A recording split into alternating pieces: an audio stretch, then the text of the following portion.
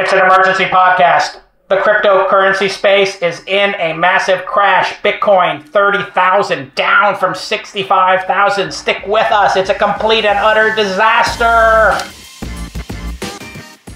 You probably keep hearing about SOC 2 compliance and you think, is this really relevant to me? Well, if you're targeting any large enterprise as a customer, there are all sorts of data privacy and security measures that you need to have buttoned up to close those deals. And you don't want your engineers taking time out of building your core product, and you don't want to hire a third-party auditor. It's no joke. Getting SOC 2 compliant can take months, and it costs a ton. That's where SecureFrame comes in. SecureFrame helps hundreds of companies get enterprise ready by streamlining SOC 2 compliance in weeks, not months.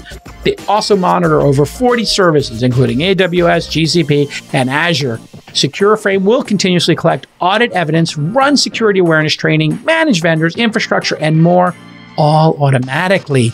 On average, SecureFrame customers save 50% on their audit costs and hundreds of hours of time. Their team of compliance experts and auditors are happy to answer any questions and give advice. When you think of compliance, don't get stressed. Just think of SecureFrame, streamlined, affordable, and hassle-free. SecureFrame is offering $2,000 off the first year for Twist listeners. That's right, $2,000 off your first year at secureframe.com/offer/twist. secureframe.com/offer/twist. You got to put those two slashes in. secureframe.com/offer/twist for $2,000 off. It is a complete and utter disaster in the crypto space today. Bitcoin has crashed massively, hit an all-time high of 64,000 on April 14th. And has had a steadily decline. This morning, it was at 30,000, and this is actually shocking. I don't think anybody expected this hard of a pullback. I actually didn't expect it. I didn't think it would be this hard of a pullback, but I was very clear on my Twitter that I thought because of the reopening, stimmy checks running out, unemployment benefits running out, and people wanting to YOLO, go to EDC and go to Coachella, that the amount of energy, time, and resources that people would put into Bitcoin would correct. Now, I put a correction at 20%, not 50%, which would have been like maybe down to 50K. But something we didn't expect happened. Not only are people taking my thesis, a lot of people who maybe were buying Bitcoin in small amounts were now thinking, well, maybe I'll cash in some of that and plan my summer vacation. Or I've got to go back to work. Maybe I could use that money for something. Maybe I want to buy something that's a little more secure, like Amazon or Uber or eBay or, pick the company, Square. Obviously, I own some of those names. I believe this was going to happen because people would go back to life and because Bitcoin always corrects, right? We had Bitcoin at 3,000 just, I think, 18 months or 24 months ago, and I was dunking all over the place like, my God, this could go to zero. I do believe Bitcoin zero is a possibility. I thought it was like a third to 50% possibility a couple of years ago. I put the concept of Bitcoin zero or close to zero, like under $3,000 or something a coin. I put that now at like 10%. I think there's so many folks in the corporate world who now believe this is a reserve currency and like gold that it'd be very hard for it to go completely away. But it is quite possible, and I say this over and over again, and I'll say it again, that a better technology than Bitcoin could replace Bitcoin over time. Now, would that happen overnight? No. People did not give up AOL and Yahoo for other news sources overnight. People didn't give up Facebook for Instagram and, Instagram for TikTok overnight. A lot of times things stick around for a long time, but transitions do happen, whether it's the transition from AOL and dial-up to broadband, or the transition from going from hotels to Airbnb. But things can still exist, so we'll see. The thing that is particularly interesting about what happened today is that, once again, China is sending mixed messages, but perhaps this is a pretty strong one, that they're going to crack down on cryptocurrencies. Now, this has been an ongoing dialogue, and I have told people over and over again that China is the type of country that could turn off Bitcoin instantly. And naive Bitcoin maximalists and naive young people say they can't stop it. You have not been paying attention.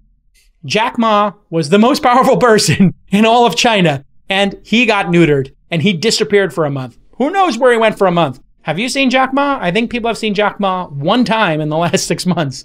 And Hong Kong, protesters just totally got wiped out. Tiananmen Square, look it up. They ran tanks over their own young people protesting for rights, and of course, the Uyghurs. We have a genocide going on, according to all human rights organizations and the majority of Western countries, that millions of people, because of their religion, are in slave labor. Do you really think that the Chinese government will make their top CEO, their Jeff Bezos, disappear, take an entire religion and commit genocide and sterilize them and force them to work in cotton fields as slaves? Slaves! Genocide. They will take an entire region like Hong Kong and roll over their own people, literally with tanks. And you don't think they can stop Bitcoin? Really? How dumb are you? Really? You don't think that they could overnight go, boom, no more Bitcoin, and that every single person who owns Bitcoin there would stop mining Bitcoin, turn off the mining, and never, ever do a Bitcoin transaction again? That's exactly what would happen. If you were a Uyghur right now, would you go into the street and host a public religious ceremony? Would you, if you owned a bookstore there, would you allow people to buy the New York Times? Of course you wouldn't, because you go to jail immediately. You people are so naive. This is not the West. This is a communist country where you do what the government tells you to do. And if they don't allow books and they don't allow CEOs to become popular and they don't allow religion, do you think they're going to give up their financial system to a bunch of people in the West? No. I'm sorry, Pomp. I am sorry, Bitcoin maximalists. You are being phenomenally naive. Now, does China not participating in Bitcoin actually present the end of Bitcoin? No. Does it take away a market of over 1 billion people? Yes. Does it get rid of some percentage of the mining capacity? Yes. It might actually be a short-term pain for long-term gain. One of the reasons people are not bullish on Bitcoin, and one of the big, question marks is, do we want to put our money into a system controlled by a communist authoritarian country?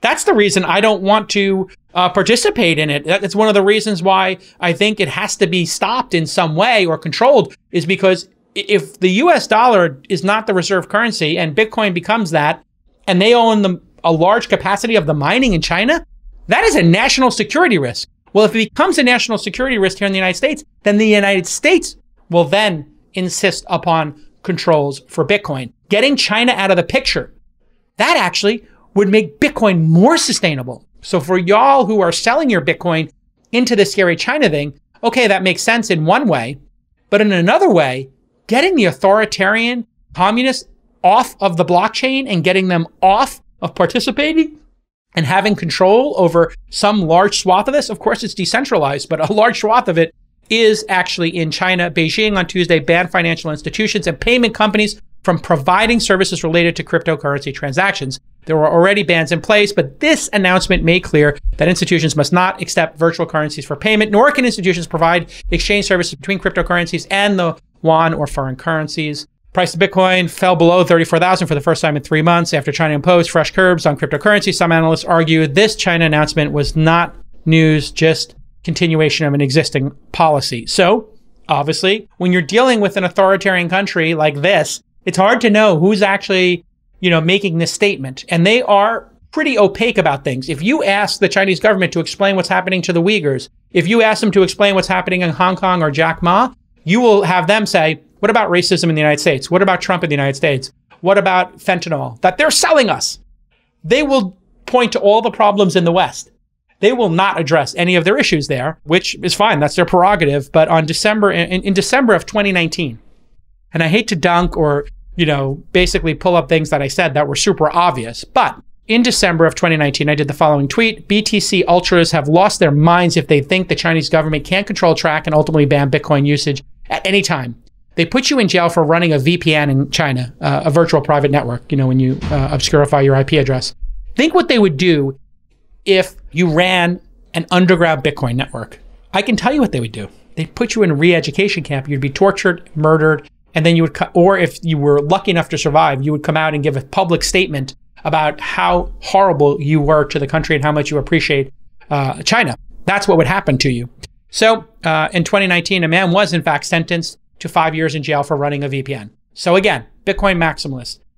My Twitter handle is @Jason. Please come at me and explain to me why they would put somebody in jail for 5 years for a VPN, which just allows you to trade information privately, when they wouldn't do that for somebody who has a Bitcoin position or is challenging the sovereignty of the yuan. Are you crazy? As of April 2020, China is responsible for 65% of the world's Bitcoin mining, 9 times more than the US, in second place, according to the University of Cambridge. While these bans for financial firms do not impact the miners directly, it could impact miners' businesses by making it harder for them to exchange cryptocurrency for yuan, which is needed to pay the electric bills and servers. So that's pretty obvious to everybody. And as I've said, maybe this is better. This might be better. And in April of 2021, billionaire and fairly brilliant individual Peter Thiel, whether you like him or not, he is brilliant. I would say we're friendly and acquaintances, but we're not like besties. We don't hang out, but I do respect his intellect and the bets he's made, even though I think it was a crazy, silly move to back Trump, a really bad move on Peter Thiel's part. He said Bitcoin could be considered a Chinese financial weapon. Here's the quote. Even though I'm pro-crypto, pro-Bitcoin maximalist person, I do wonder whether at this point Bitcoin should also be thought of as part of a Chinese financial weapon against the US, the PayPal founder said. It threatens fiat money, but it especially threatens the US dollar, and China wants to do things to weaken it. He's absolutely right. Hard for people to admit, but it's the truth. And that is a Bitcoin maximalist. So this could be ultimately a good thing.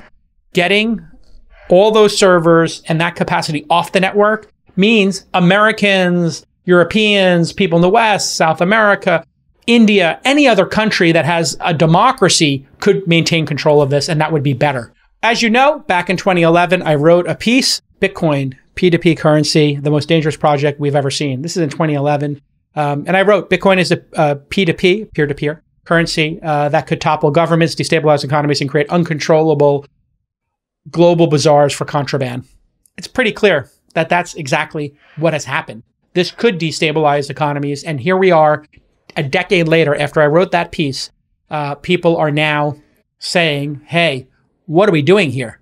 Is this going to screw with the dollar? Is it going to screw with China? I think you could see the West take positions next, which would be massive regulation, perhaps even cryptocurrency taxes. So imagine a specific tax put on cryptocurrencies that are not put on other things.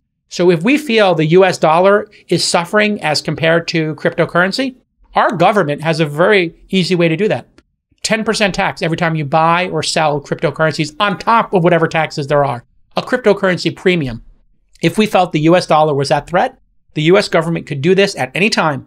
If you don't think they could, I encourage you to look at what happens when you buy a pack of cigarettes, which should cost 50 cents to $1.50. And in some cities, I think they cost over $10. We are allowed to tax things in the United States. If the United States feels that Bitcoin is a threat, which, let's be honest, the crypto maximalists are saying that this is their solution to the US dollar. Do you actually think the United States government is going to allow the US dollar to be at risk as the global financial reserve currency? And if you think you're going to be able to stop it, okay. How are you doing with your, how's Napster working? Are you using Napster? No, you're using Spotify. There's a thing called the law, and there's a thing called taxes, and there are things called armies. If you threaten a country, a communist, authoritarian one, or a democracy, they both have tools for managing that risk. So again, be careful out there. If you've made millions or billions off of Bitcoin, my advice remains the same. Buy yourself a house or two, put some money in Amazon, Uber, Tesla, other great companies, Apple, Disney, Netflix, companies you have a relative assurance will be here in 10 years, because Bitcoin might not. Okay, and our next news story, Robinhood, which I am lucky enough to be an angel investor in through the launch fund #1, my first fund, where we put in, I think about $50,000 into Robinhood before they launched. Today, there is a rumor that they are going public next month. We've heard these rumors before. I have no information. When I'm a tiny angel investor, call it under 100,000, you generally are blind. You don't get information rights in the startups you invest in. So with Uber, Thumbtack, and Robinhood, everybody thought I had all this information because I was friends with the founder and I was an angel. When you're an angel at that small of a level, you don't get information. You have zero influence other than the relationship you might have, with the founders. You can't go to the building and show up. You're not at board meetings. In the later investments I did in my career, let's say in the last 3 or 4 years, generally I had a board seat and we owned 5 to 15% of a company on average, either a board observer seat or a full board seat. So I would have more information. So I'm just saying that up top so that nobody trades on this information or thinks that I have inside information. You, as a user of Robinhood or as somebody who reads the news, likely has more information than I do or as much. But according to Bloomberg, Robinhood plans to reveal their filing for an IPO as soon as next week and targeting late June for its market debut. This is obviously great for myself and other investors in the company. It has been just an amazing ride. They've raised over $5 billion to date, including that emergency raise of $3.4 billion in the middle of the GameStop saga, which we talked about on the All In podcast a number of times. Pre-GameStop and that whole drama, Reuters reported that they had a $20 billion target valuation. I don't know what they mean, Reuters, by $20 billion target valuation. I don't know if that means when they go public or what their shares were trading at in the secondary markets. Secondary markets, rich people who want to buy shares in a private company will offer you. I get offers for Robinhood and Calm and previously Uber literally weekly. There are all these brokers. It's really weird. And they just keep asking you, do you want to sell your shares? And obviously if people want to buy your shares in a private company, you probably want to hold on to them. And that was, we never sold a share of Robinhood before the IPO, and nor will we. So, or in all likelihood, I never say never, but when a company's growing and people want to buy your shares, pretty good sign you want to keep going long. So according to data from Rainmaker Securities, the secondary shares, according to reports, were trading at a $40 billion valuation in February of 2021 after the GameStop saga fueled massive downloads. Robinhood downloads in late January compared to its competitors were extraordinary. If you look at the chart, which they're going to pull up on the YouTube channel, you can see that Robinhood over that period from the Wednesday, January 27th, when I was in Tahoe skiing with my family, just massively spiked on Saturday and Sunday with over 300,000 downloads a day. 300,000 doesn't sound like a lot, but for a trading app, that's a lot. I mean, this is an app where people are going to be doing finance. It's not like Twitter or something, or a photo sharing app. This is a pretty serious app. And as you can see, that was massively more than, the traditional Charles Schwab's and TD Ameritrades of the world. On January 4th, it was downloaded over 600,000 times alone. So this has been quite an extraordinary run for Robinhood. And a lot of people ask me, is it a good thing? Is it a bad thing? It's a fantastic thing that young people understand how to do their finances. This is an amazing thing for society.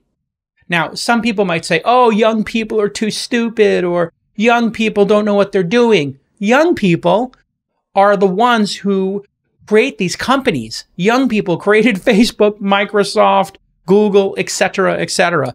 And young people are very smart. Their brains are very elastic. And once you're over 23, 24, you have some pretty good ability to make long-term planning. There is some long-term planning issues when you're in your late teens and early 20s, of course, when you're in college and you do stupid things. But people in college are going to parties and doing keggers and betting on sports and going to Vegas and trying to beat the house at blackjack.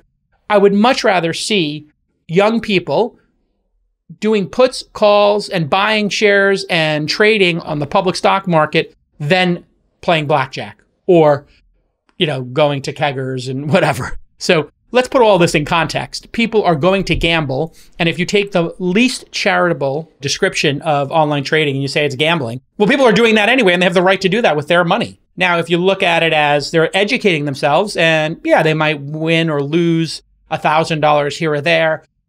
Okay, that's fine. That's the time to learn how to do it. I wasn't doing this kind of stuff early in my career. And when I was doing it, I would say 25, I started to dabble. You had to call somebody on the phone to make a trade. And then they charged you $50 to do a trade. So if you wanted to buy $200 worth of a stock, you paid a 25% fee, which then throttled your ability to learn. Whereas Robinhood doesn't charge, and everybody gets to experiment and learn. I've never traded a put or call in my life. People on Robinhood, young people, understand these things much better than a 50-year-old JCal. So I think it's pretty amazing. And to the point, Christopher Mims, who is at Mims on Twitter, he's pretty good at Twitter. The Robinhood effect. during the pandemic has closed one gap between white and black investors. 63% of black Americans under the age of 40 are now participating in the stock market, the same share as white Americans. And that is extraordinary. Just think about that. 29% of young black Americans became first-time investors in 2020 compared to 16% of white Americans. Is a massive win. A massive win for the democratization of investing and for equality when it comes to wealth creation. And this is what solves the problems of wealth inequality, is getting more participation in equity markets. Not Bernie Sanders, not Elizabeth Warren, not taxing people, not wealth redistribution. That's all nonsense. Nobody wants a handout. People want to be empowered. And if you talk to anybody who lacks power and you say handout or education and empowerment, they're going to pick the latter. The only people who pick the former are these wacky socialists like Bernie Sanders.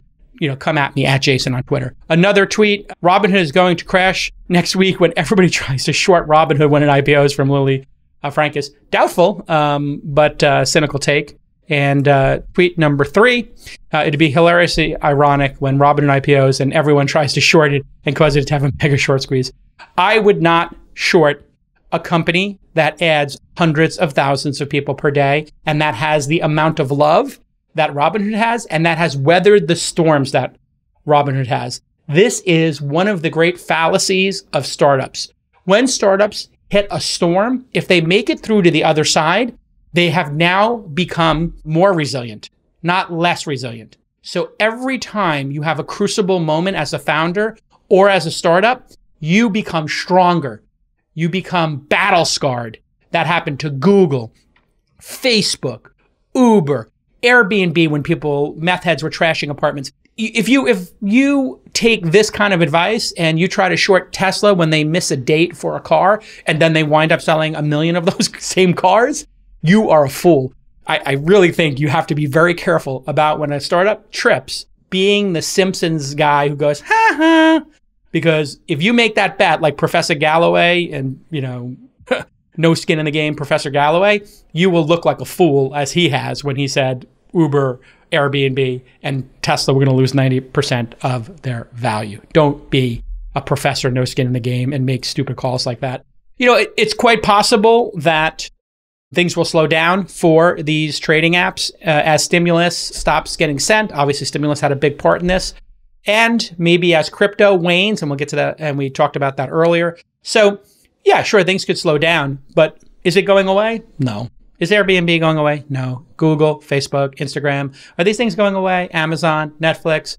One of the things that happens in startup land is when you get escape velocity, you have now made it to orbit. If you make it out of the Earth's atmosphere, the chances of you coming back down to Earth are very slim. You have made it to orbit. And that's what Robinhood, Facebook, Instagram, Tesla, these companies made it to orbit. It's very hard for them to come back down to Earth. In fact, Yahoo and AOL, it's taken them 10 years to come back down to Earth, and they still got bought for a couple of $1 billion. So even when things are going poorly, for like companies that are clearly in the rearview mirror, like AOL and Yahoo, it takes decades. They still have 1 billion people using those services. Very hard when you get escape velocity. The old guard, TD Ameritrade, $130 billion market cap. E-Trade, owned by Morgan Stanley, $150 billion market. Charles Schwab, $130 billion market cap. Fidelity, $13 billion market cap. So Robinhood is the Charles Schwab. It is the E-Trade or Ameritrade for this next generation. And it's a better product and it's easier to use. They obviously make money from this order flow, payment for order flow, which people are opting into, kind of like advertising, where you give a little bit to get something for free. But there's a $5 optional membership to Robinhood Gold. Payment for order flow makes up 40 to 55% of Robinhood's revenue, according to Business of Apps. So if you split the difference, we'll call it 50%. You got 331 million payment for order flow in Q1 of 2021, according to a securities filing. And if that's half of total revenue, that would put their revenue at 662 million for the quarter. You times that by 4, you got about a $2.6 billion run rate. That's if it doesn't grow in 2021, or maybe it slows down, who knows. But it's fine to just take 4 quarters and times it by 4 and let's call it 2.6 billion. If you had a $40 billion market cap, that would be a 15 times revenue, which is pretty reasonable in this market. So I think 30 to 50 billion is where this will wind up. And I could see trading double, and it could be a 60 to $100 billion company out of the gate. And if you're going to buy stocks, obviously do your research. My belief is you should buy stocks that you're willing to hold for 10 years. If you're willing to buy the stock now, you should be willing to hold it for 10 years. That's my personal philosophy. I've been an Uber shareholder for, I guess, 11 or 12 years, 12 years now, maybe. I like to hold things for the long term if I love the company, if I love the management team, and that's the case here. I think there'll be a great singularity. I think Robinhood, Coinbase, Wealthfront, all these services are going to provide everything eventually. I don't have any inside information, but if they're doing crypto and stocks and managing your cash, I wouldn't be surprised someday if Robinhood gave mortgages or Robinhood had bank accounts and checking accounts and all this other stuff. You could see all that being one singular service. And I think, I'm talking my own book here, I think Robinhood will be $1 trillion company in the next decade. That's my personal belief. I'm long the company and have been since I met the founders. In other amazing news, Squarespace, my friend Anthony Casalina's company, Squarespace did their direct listing on the New York Stock Exchange. You can see the founder, Anthony, on episode 112, not 1012, but 112. That was over 10 years ago, back in January of 2011. And he's going to come back on the pod soon. We know one person who was super excited about this direct listing, right? 3 ways to go public. Basically, you can do a traditional direct listing or a SPAC. Direct listing, all the shares go out at once at this one price, and everybody can freely trade it, and you don't have people flipping the shares or insiders not going along, which my good friend Bill Gurley, who you can follow on Twitter, @bgurley, his tweet, "Another direct listing tomorrow. Great to see so many courageous and intelligent founders look after the interest of their employees and shareholders. Smarter and more elegant approach. Sure beats giving away equity for free. Say no to 30 times oversubscribed." And what he's talking about there is what he's been preaching, which is the people who get screwed when the banks oversubscribe these deals and then have this first day pop are the employees of the company who have to hold typically for 6 months. The investors in the company have to hold for 6 months plus, and who don't flip their shares. And the company sold shares at $30, let's say, and then it triples or doubles. Well, they would have gotten twice as much or 3 times as much money. It would have been more capital efficient. The traditional IPO seems to be waning, and I think we will see more people taking this brave approach like Spotify did, or the SPAC approach. You can follow the ticker SQSP. I love Squarespace. It's an amazing site, an amazing service, and I've watched them grow and add services to it. They started just as beautiful websites. Then they added e-commerce functionality, SEO functionality. You've heard me read the ads here on This Week in Startups for close to a decade. They've been a great partner of this podcast. They assigned what's called a reference price of $50 a share, which puts them at a $6.8 billion market cap. They recently raised $300 million at $10 billion valuation. So this valuation is a little bit lower, but there's usually conditions in there if it does go back that the investors in that previous one get extra shares. Who knows if that's the case? A lot of investors like Tiger Global, Dragoneer, Excel, General Atlantic, T. Rowe Price, and Fidelity dipped down into that private funding. And we covered Tiger Global's aggressive strategy with Everett Randall on episode 1207. He wrote that great blog post, one of those young guns who we like having on the podcast. 2020 revenue, $621 million, up 28%. That's a high growth company from $485 million in 2019. And it's a software company and it's a subscription company. So it only gets better. That's why subscription companies do great, whether it's consumer subscription like Calm and Fitbot and Steezy and Musician, Tonebase, or it's SaaS like Slack or Salesforce or Zendesk. Subscription businesses are amazing businesses because every month you start with somewhere between 90% and 110% of what you had last month, whether you have high churn or you have land and expand happening. So 94% of their revenue is subscription based, and they added 700,000 new subscriptions in 2020. That's phenomenal. Like, is it Netflix or Spotify? Of course not. This is a business service, but it is doing amazing. Squarespace was profitable in 2020, recording about 30 million in profits, which is crazy. Like, why are they profitable? They should be in growth mode, but that's a pretty healthy sign if management can make it profitable. That's a big debate. Should you be money losing and growing really fast, or should you be profitable? They chose profitability. That's fine. but their valuation would put them at 10.9 times the $6.8 billion valuation of their revenue to their multiple.